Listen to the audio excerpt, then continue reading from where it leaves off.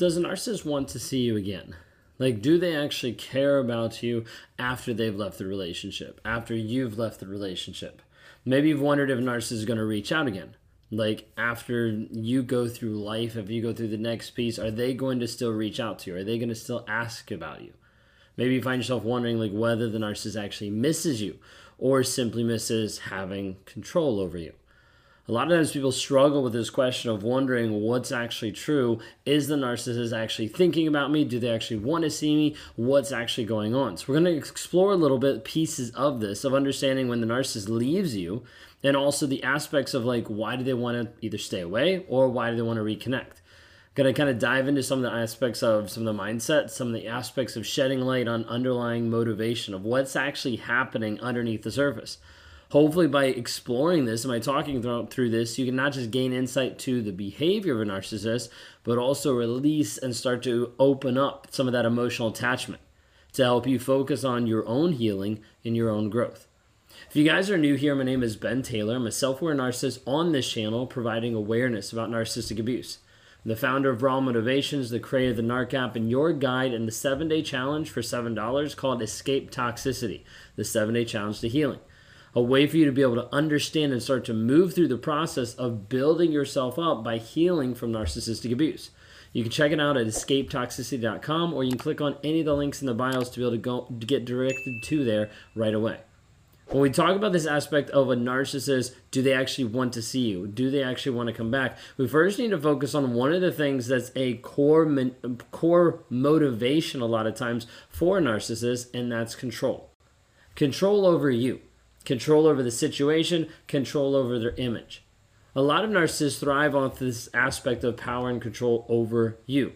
For me, a big part of my life and my journey felt like if I was in control of another person, then I loved them. Like if I actually loved them, then I was going to know where they were, understand what they were doing, make sure that they were only like focused on me. There was a lot of these skewed up like stories and thoughts in my head that made me feel and think like, oh, maybe this is what love is actually like. So I would do different things to be able to control people. I would manipulate people in certain ways to control them. Narcissist oftentimes is looking for this aspect of control to be able to exemplify something that they think, to be able to fulfill a desire that they already have. Now, a lot of it is control over image. Like I want to control the people in my life to make sure that I look or act or be a certain way so that it supports the image that I have out there for everybody else to see. So I have to control or manipulate or make sure people do certain things certain ways so that I look a certain way. Now, when a narcissist walk away from the relationship, oftentimes this push-pull that happens is a strategic move to maintain control over another person. I had a client where the narcissist went away from her, like broke up, said, I don't want you anymore, and then did this long game to actually bring her back, actually work back into the relationship, only to get to the place to leave her again. Because there's a piece of it that he wanted control. The first time they broke up, he didn't feel like he had enough control over it. So he had to come back into her life to make sure that it was actually his doing. She didn't have anything to do with it. Like it had to be him leaving her so that he was in control of that relationship.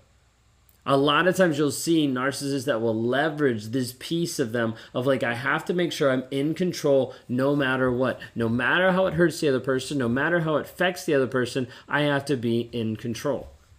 You've already seen this in your relationship of being with a narcissist and having him disappear on you. And you're like, where'd you go? What's going on? And you try to get more information, try to figure out what's going on, and there's no clarification. Like they don't talk to you about it. They give you the silent treatment.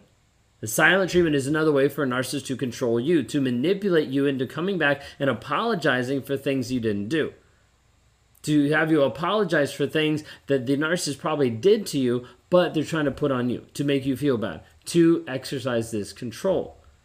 And a lot of times narcissists will use this silent treatment to make sure that you get to a place that they're in control over you. Manipulating your wants, your needs, your desires to keep you emotionally desperate for the narcissist and to see them come back.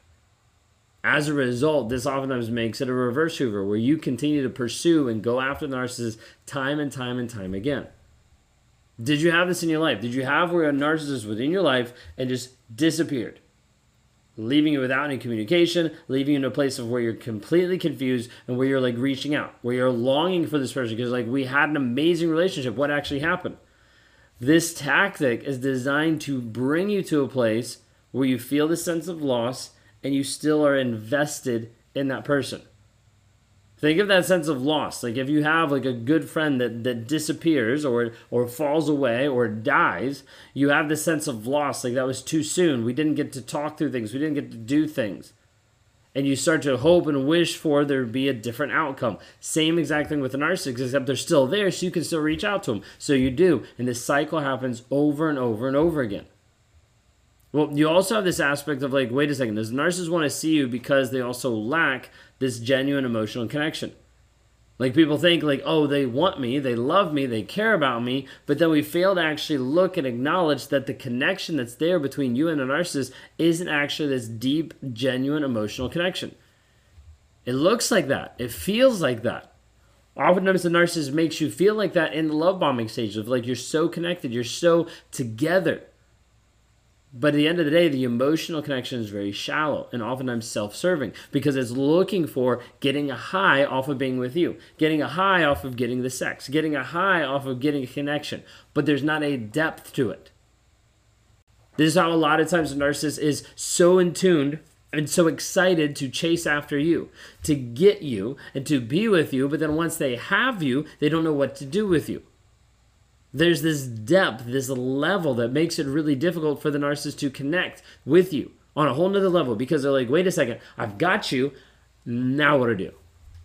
And oftentimes they don't know or see or make the moves to actually grow and change and develop because they were only infatuated with the high and with the game of getting a person versus the long-term relationship that would lead to stability. And so it ends up being shallow, self-serving. It keeps going over and over and over again. Like oftentimes these aspects of these relationships are only used to feed and fill the narcissist's needs and ego. Of like, when I'm with you, I feel better about me. When I'm with you, I connect more to me. When I'm with you, I get what I want from you. And so you have to remember that the narcissist doesn't actually care about you. They care about what they're getting from you. It's transactional. They pay you money, they expect something back. They give you time, they expect something back. People are like, isn't that how it's supposed to be in all relationships? Not at the core fundamental base of a relationship, that's just transactional. At the end of the day, you want to be someone who's loving and caring, who's investing in you and you're investing in them, not to get a result, not to get a reward, not to get sex. You have to be able to understand like the primary driver of narcissism is shame avoidance and this aspect of preserving self. Like I have to avoid shame to preserve me. The self-interest is what is guiding it. You might have this aspect of like a narcissist that tells you that they miss you, that it tells you all these things. But then when they get back with you, it like just falls apart. It's the same exact way. You're like, I thought this was going to be different, and it's not. Because the piece of reconnecting like only is for this piece of validation or attention or to further manipulate you, not because there's actually a depth there that they want to be able to tap into. So you need to understand like the narcissist doesn't actually care about you. A lot of times people get this confused and they're like, but he says he cares about me, but he loves me, but he keeps coming back. He keeps coming back because you let him keep coming back because you're easy to abuse at this point. Like, I'd say that to shock you, to have you kind of wake up a little bit, that this person who says they love you, but hasn't been demonstrating that they actually love you is still coming back into your life because you're letting them, because you're opening the door. Oftentimes we have to coach people saying like, hey, when you want to reach out, when you want to have the narcissist come back into your life, you need to sit down, you need to write down 25 things that this person did to you, negative things that they did to you. And then you need to sign your name at the bottom. Because you're agreeing willfully saying, hey, if I accept this person back into my life, I'm accepting that all this stuff can and will happen. And I'm okay with it. Are you actually okay with the things that are happening in your life in that toxic relationship? Because what we need to focus on is, instead of waiting for the narcissist to return or questioning what they actually want, do they actually love you, it's critical to turn the focus back on you, of how are you healing? How are you growing? How are you changing and developing yourself? Like, you need to be able to understand that the narcissist's actions are their own. They're not yours. They're not your responsibility. They are his responsibility of what he chose to do. And as a result, you have a choice today of what you are going to do about it, of how you are going to continue to grow, how you are going to work on yourself, how you are going to prioritize your well-being, how you're going to invest in your self-care, and working with people to develop and to grow into the person that you're called to be, instead of being stuck and the thought process and the rumination and the trauma bond and the things that keep you in a place where you're not able to actually grow and develop because you're too distracted about the narcissist, wondering if he's coming back, and how that affects you in so many different ways. How has it impacted your health? From the stress, from the frustration, from the confusion. How has it massively impacted your relationships with other people? The isolation, the disconnection from your kids or from your family. How has it affected your calling of who you actually are, of your purpose, your direction, of who you're supposed to be? How has it affected your business, how you actually show up on a day-to-day basis to produce, to make money, to help your kids, to help your family, to help the next legacy that you have moving forward? How is this affected? The decision you have is, will you actually do something to change it? If you're at the point where you're struggling to break free from the emotional grip of a narcissist, I want to invite you to go to escapetoxicity.com to join our 7-day challenge for $7. In this program, you're going to gain insights, get tools, and get support to help you heal and move forward.